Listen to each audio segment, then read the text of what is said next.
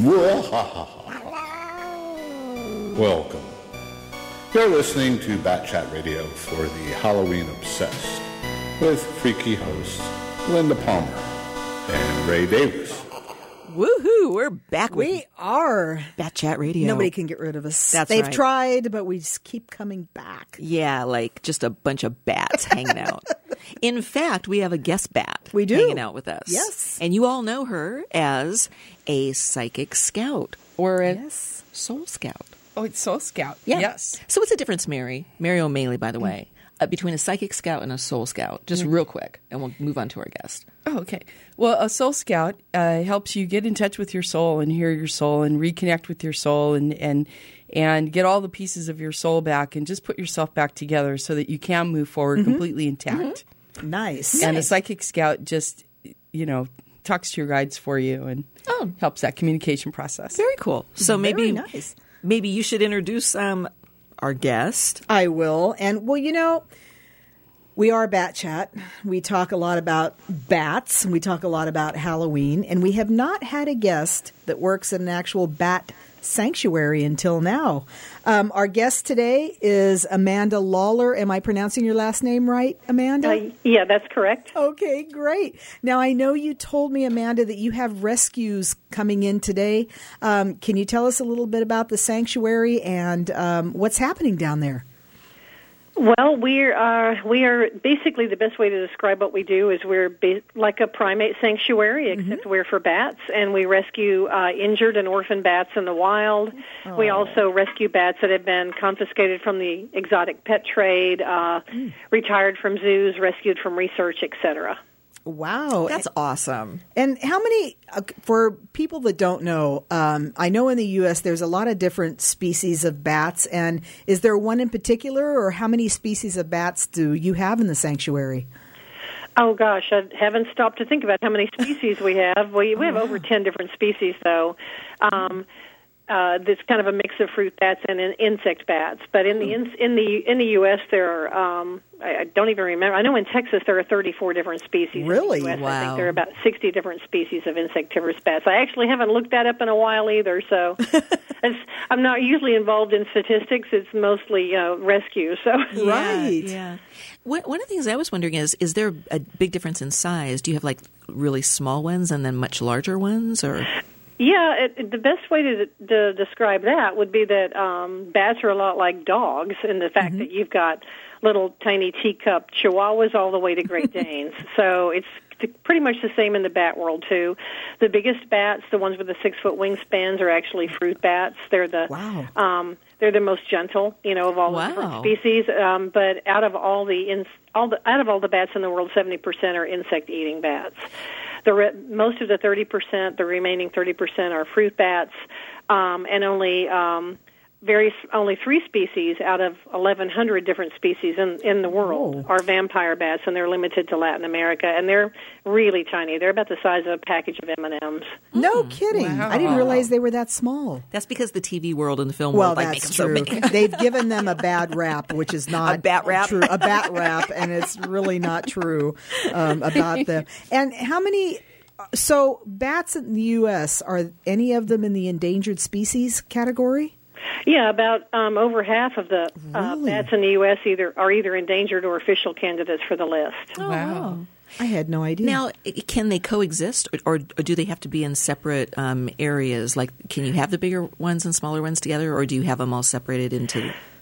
Well, we have them separated not because they can't coexist, because unlike people, bats get along with each other very nicely. But the differences in the enclosures dictate. The bigger bats need bigger things to climb on, bigger size netting, et cetera, to make it comfortable for them to climb around. The smaller bats could squeeze right through the netting that the bigger bats are in. So there's a reason, that they're separated here. What's taking the bats out? I mean, why are they on the endangered list? Mostly people, because of all the myths and misconceptions about bats. Yeah. People don't understand, and they often kill them on sight.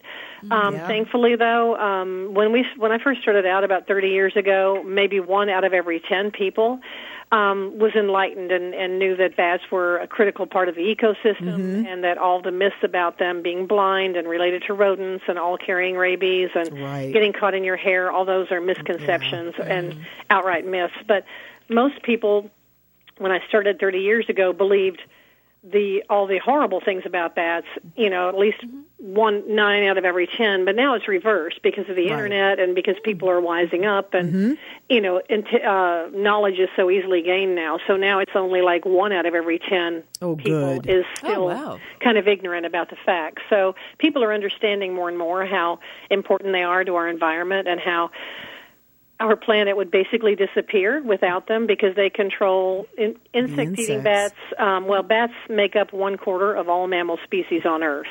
And they control so much of our environment. The fruit bats, they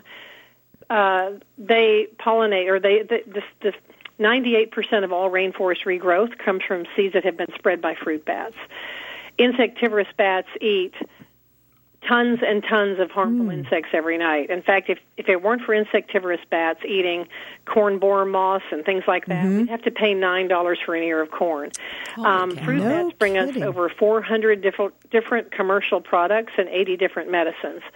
So, and like I said, they make up 1/4 of all mammal species on Earth. So if it takes 1/4 of all mammal species on Earth to keep the planet in sync, you can imagine what's going to happen if we don't have bats around, because they control so many things that we just take for granted. That's an amazing statistic. I had no idea. And I've been following some of the bat sanctuaries in Australia that have helped to save, or trying to save, the flying foxes there.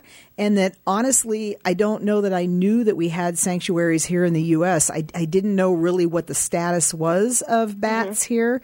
And when I found you, I was very excited because I wanted to learn more. Where I live in the Sierra Nevada mountains, actually, we have a lot of bats there, and they're starting to come out now because our weather's getting warmer, and so I'm seeing them, flying around for the insects, and it's just really good to see. But I'm sure in areas where the population is growing and pollution is getting worse, I'm sure that has an effect on bats as well. Correct? Yes, it does. In addition to pesticide use, of course, people not understanding bats and maybe finding a colony of bats roosting behind a shutter or something like that, and unfortunately killing them when all they needed to be do was kind of humanely evict them, things like that. If one person, each bat is capable of living 20 years or more. So if you kill 5 bats, you've wiped out 100 years of animal life there. I didn't know they lived that long. Yeah, they're one of the slowest reproducing mammals on Earth. They only have 1 baby a year. So it takes, decades for their populations to come back. So, we're killing them off faster than they can reproduce. So it's only a matter of time before, and one of the reasons we have so many insects out now is because there are less bats to take care of the problem. That makes sense. Now, do you actually release them back out once they're in the sanctuary, or? Oh yeah, anybody that can go free is set free. The last thing we need, we're already have reached critical mass after rescuing 90 fruit bats from really dire situations. Wow. So we do not need more bats here. Release everybody that has the potential to go, and plus they're meant to be wild. So that's where that's where they're happiest. So that's where we want them to be. Do you bring them back to an area where maybe the bats are becoming less populated? Where they're populated, or do you just release them in your area in Texas? Well, it's better for them to release them in an area where they were found because they're familiar, they're very territorial, and they also form cliques and friendships and have their own communities just like we do. So we try to get them as close to home as we can. That is cool. Just fantastic. I had no idea. I didn't either. And now, do you encourage people to put up bat houses? Yes, we do. Bat houses is one of the ways to help bats, get safe and have habitat, because one of the reasons we are running out of bats is because they are running out of habitat. They have no place to go, and we're tearing down their natural habitat to create our own. And, of course, then they move into our own thinking, oh, well, I'll just live here, and we kill them for doing that. So bat houses are a great way to help them come back. And we have free bat house plans on our website at batworld.org. That's cool. Check that out. And what is a bat habitat? I always think of caves. and only caves. Is that wrong? Well, bats roost in trees, and they roost in, behind Spanish moss and all especially old buildings and things like that. So, yeah, it's not all just caves. They're actually everywhere. So if we have a bat house, where would be the most ideal place to put it? Well, mainly on a pole or the side of a building. Okay. Bats that roost in trees aren't going to look to find a crevice to roost in, to move, to roost in. Bats that roost in trees normally hang out in the open on a branch of a tree or in the cluster of leaves or something like that. So they don't go into bat houses. And bats that roost in crevices that would use bat houses wouldn't look to a tree for a natural environment. Right. So the best place would be either on a pole or the side of a building with a clear drop off underneath. Okay, because I know a lot of our bats in Northern California do hang out in caves. That's where you find a lot of our bat population, because when I've crawled in caves, they're loaded with bats. And so, and I think, and they do get into attics of houses and things like that. So apparently I think we kind of have the kind of bats that... You have a bat house and you don't know it. Yes, you could have a bat house. Yeah. They do look for those dark and those crevices, I think. Yeah. Yeah. That's really exciting. So I've been living in Palm Springs for the last 2 months, and I love to go out in the evening in my mom's backyard. And there's birds all day, but at dusk, the bats come out. And they just frolic, and they're all over the place, and they're just such a pleasure to watch. They are. They I know are, what kind of habitat they're in the desert like that, but they must be finding bat houses someplace, right? Yeah. Bat caves someplace. bat caves somewhere. Or the bat lounge. Bat lounge. Yeah.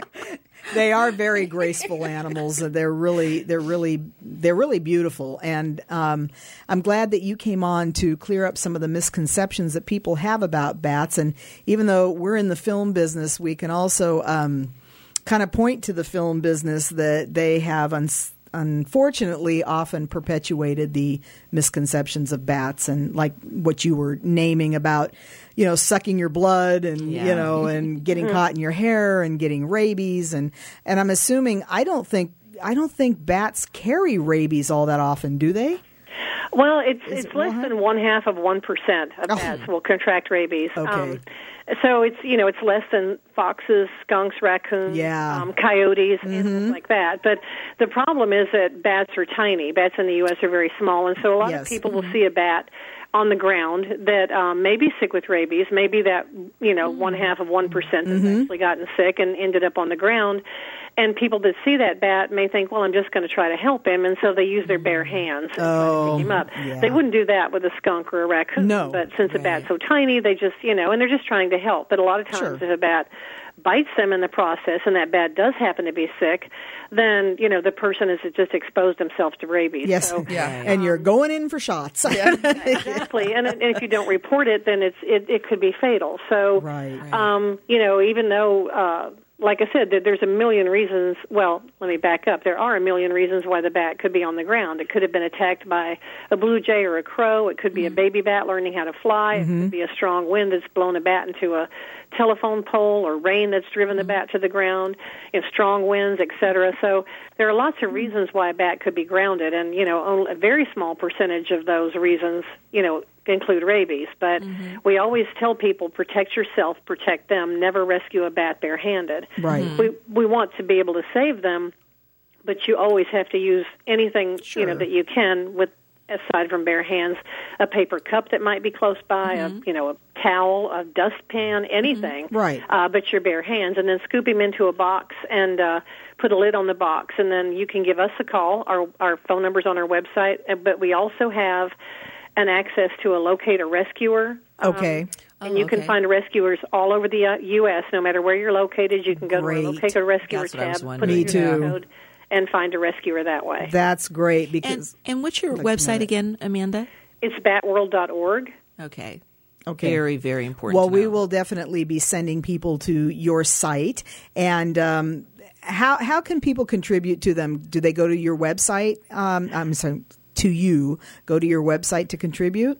Yeah, that's the best way. We have a donate tab on the top of our website, and right now we're in the middle of a big fundraiser to try to raise support for these 90 fruit bats that we rescued. Okay. Wow. That are going to live, 25 to 35 years, and so we need, and they eat lots and lots of fruit, so Yeah. we need to raise money to take care of them for the rest of their lives, and that's what, so we would appreciate any kind of support we can get toward that. Awesome. That's great. Well, we will definitely promote that. Absolutely. And we so appreciate you taking the time to come on today. I know you're busy with the new residents there, and I wish you and all the bats the best. And thank you so much for giving us this wonderful information.